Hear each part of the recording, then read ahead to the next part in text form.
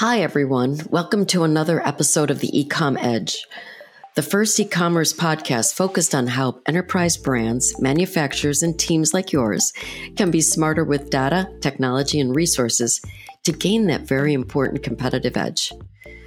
So are you losing sleep about the growing rate of returns in your business and wondering what it is you can do about it? Today, we're going to speak with Navjeet Bhasin, who has developed an amazing platform to address this growing leakage problem, made worse because all the costs associated with returns are usually spread across different stakeholders. You're listening to the Ecom Edge, brought to you by Coveo, and I'm your host, Diane Burley. Navjeet, welcome. I'm thrilled to have you. I heard you speak at the Lead in Brooklyn this summer, and I thought, oh, I've got to have him on. He's just got a great product.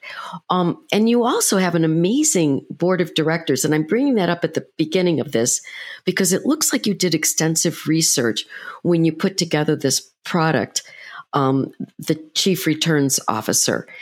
Tell me a little bit about the background and why you went about building this platform. Sure, Diane. Again, Diane, thanks for having me. And, you mentioned the board of advisors that we have. And Diane, given an early stage startup, I wanted to make sure we had the right advisors, the right believers earlier on in our journey as we built our product. And as you already mentioned, right, our product, Chief Returns Officer, very laser focused on helping retailers reduce returns. And that's the keyword there. We're not about managing or processing returns. We're really about helping retailers prevent returns, which ultimately leads to reduction of returns.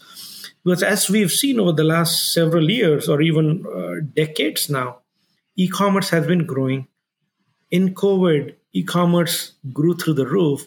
And by the way, returns grew at the same pace, if not more. And Diane, in my past lives, I had solved this puzzle of returns reduction, but it was with brute force. This is about 10 years ago. And then when we started developing and focusing on building our technological advancements had already happened in the industry, such as artificial intelligence, machine learning. Even though they may sound like buzzwords, we have created a true application of AI and machine learning to solve a problem which has existed for decades, and always assumed as cost of doing business. So our goal is to really have retailers think different about returns. You just don't need to manage volume. And you do it at scale. I mean, because you mentioned manually. My family had a retail business, and they always kept track if breakage is obviously one of the causes of returns, and they go, let's keep track of this manufacturer. Maybe we won't use it again. And indeed, that became part of their buying decision. But when you're talking about the large brands that you're working with, you can't do that because there's no real one stakeholder. It's crossing across the problem of returns and getting to the root causes, you like to say, is that it's across many different departments that are impacted, and bringing all that data together has been really the challenge, hasn't it?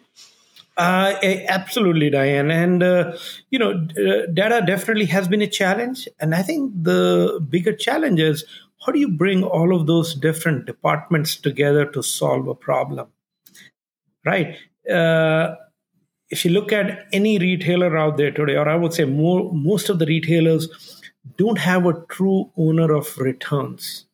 And when you don't have a true owner, when you don't have somebody accountable for returns, guess what? That problem doesn't get solved. And so absolutely, data is essential. Data is critical. But how do you corral the troops? How do you bring bring it as a strategic imperative for the retailer that, you know what, you got to take it seriously? Where does it fall in a company? In fact, before we were speaking, I inadvertently called it the what I call it, risk officer, right, instead of returns officer. Would it normally fall under risk, a CFO function, or was it an operations role? I mean, who was responsible? Or If they bothered to stick their head up out of the hole in the ground and said, "Hey, I'll take responsibility." Well, so Diane, I'll go a little bit back into the history, right? So returns have existed since the catalog industry days, right? And it was embedded in the head. Hey, assume you're going to get 10, 15% returns.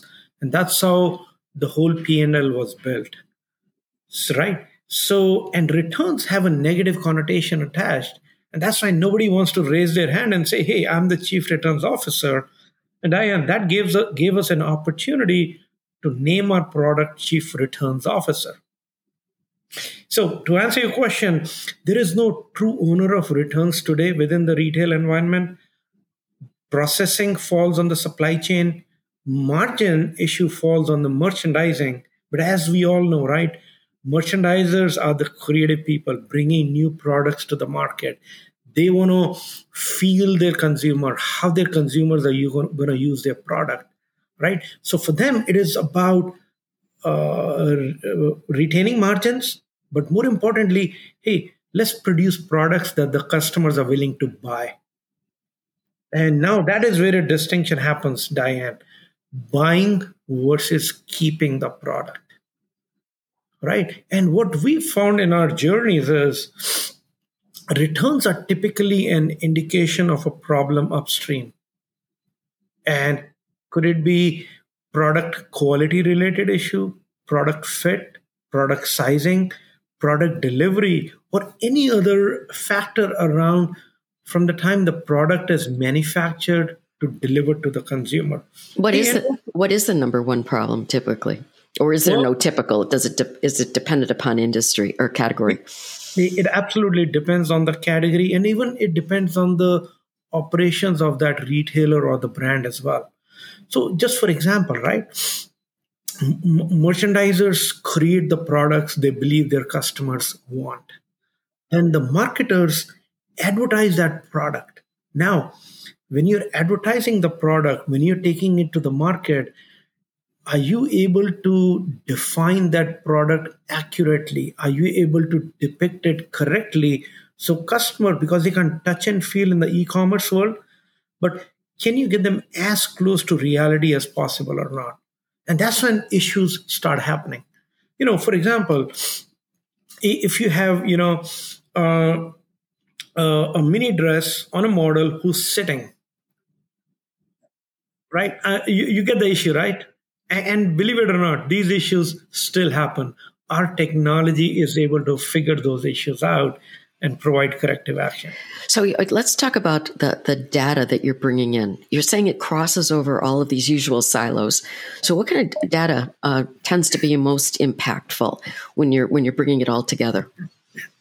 See, Diane, retailers typically have pretty much all the data that our platform uses, starting from the product catalog, transactional data, the returns data, customer sentiment data, etc. Right?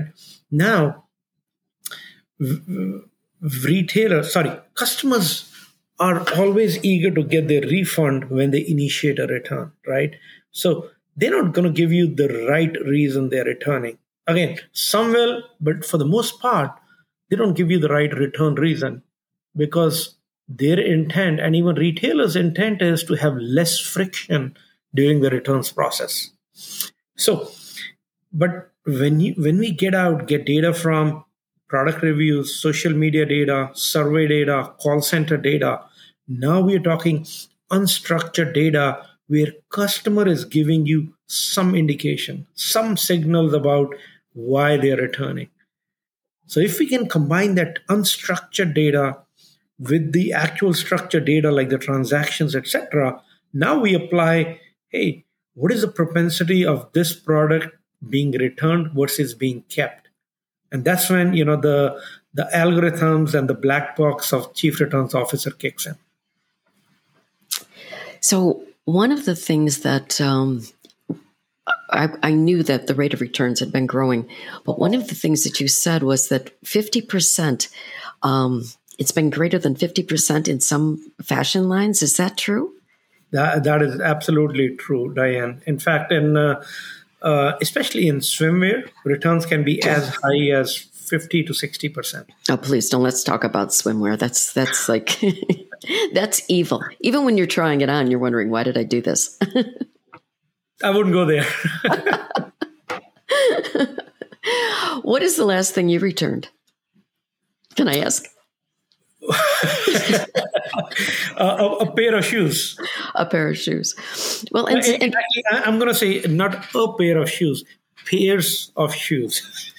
Well, and Zappos made their brand name because you were able to order all these shoes and then be able to return them. So I know that, Amazon's had very, and all the big box stores have had very liberal return policies, and retailers had to follow suit. In fact, we just did a survey of 2,000 consumers, and they said return policy is really, really key. And if a company doesn't have a good return policy, they're not going to buy from it. So, I mean, how do you remedy all these? So, Diane, it's the Amazons and the Zappos of the world who have, you can say, spoiled the consumer or trained the consumer behavior, right? So, if me or you as a consumer are shopping on Amazon, then we go and shop at, let's say, Express or Abercrombie or wherever else, right? We are tuned to the expectations that Amazon has set. Now, can a typical retailer offer the same policies and still make money? Absolutely not, right? Because, you brought up Zappos. Zappos, excuse me, as part of their business model, they have already baked in, hey, consumer may buy 5 pairs of shoes and they may not even keep all 5. So they are already, as part of their pricing, as part of their margin calculation, they have baked it in. Whereas the other typical retailers and brands, they can't afford to do that. And so that's a big mismatch. Now, see, what consumers really want is an easy option to return should they have to return. So I'm not saying all returns are bad. In fact, if retailers can learn from early returns and prevent future returns, that's what really our business model is of our technology. It's a lot of the people, or a lot of times it is said, returns drives traffic to the store. But guess what? The moment customer has made up their mind to return, you've already lost the margins on that particular product. Now, what you're trying to do next is, hey, can I save some margin by either offering an exchange, or if they walk into the store, can I sell them something else? But we've yet to see some good data around how much has that really impacted overall sales for that given retailer.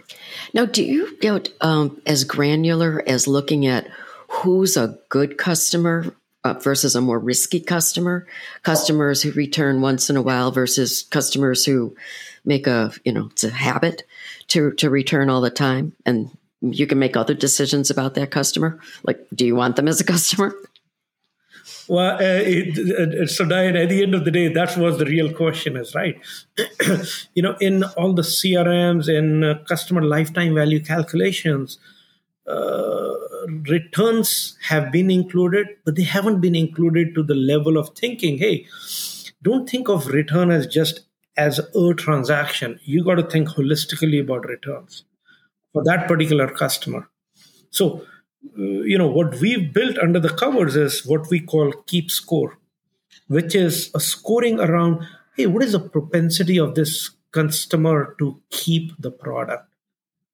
Because you know what? Once you understand that metric, or once retailer understands that metric, now they can apply their strategies, their tactics around even marketing, promotions, etc. So it's, going to, hey, how do I personalize that individual's experience even better, so I have higher chances of them keeping the product?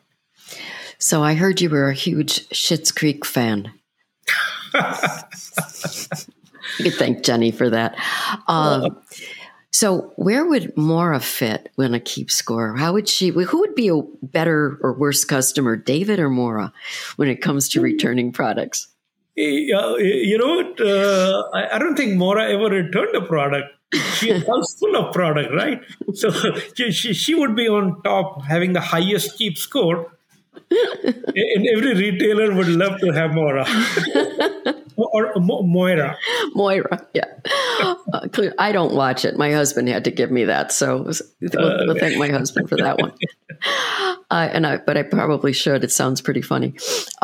Hey, listen, I want to thank you so much. You've got a really exciting product. I think it's something that's going to be really it's obviously very imperative in the industry right now. And I hope you'll come back and speak with us again and delve a little bit more about how you're helping customers. And maybe also we can isolate, maybe before you go, we can come up with one thing. Is there one area that the chief return officer tends to give an insight that was really a surprise to the different brands you're working with? Well, there are tons of insight. Like I said earlier, right? It really depends the product category, but it is so enlightening that people take it for granted that, hey, if a customer is complaining at the call center, it's a one-off. But at times, it's not a one-off because, hey, if out of 100 customers, only one customer called back, their review, their signal is worth its weight in gold. Because you know what? The others ignored saying, hey, I have to go through returns hassle. But you know what? If that person gave you right feedback and that goes back into your product development for the subsequent seasons, I mean, that's not just in-season returns impact, right? That's a long-tail impact of returns insights or returns intelligence. Got it. All right. Well, next time come in and we can delve a little bit more into some of what people are finding. And I'd love to have you back on if you're willing. Absolutely. Thank you, Diane, for having me. Appreciate your time, Navjeet. And to all of you listening, please rate and subscribe to the Ecom Edge on your favorite podcast streaming platform. Bye, everyone.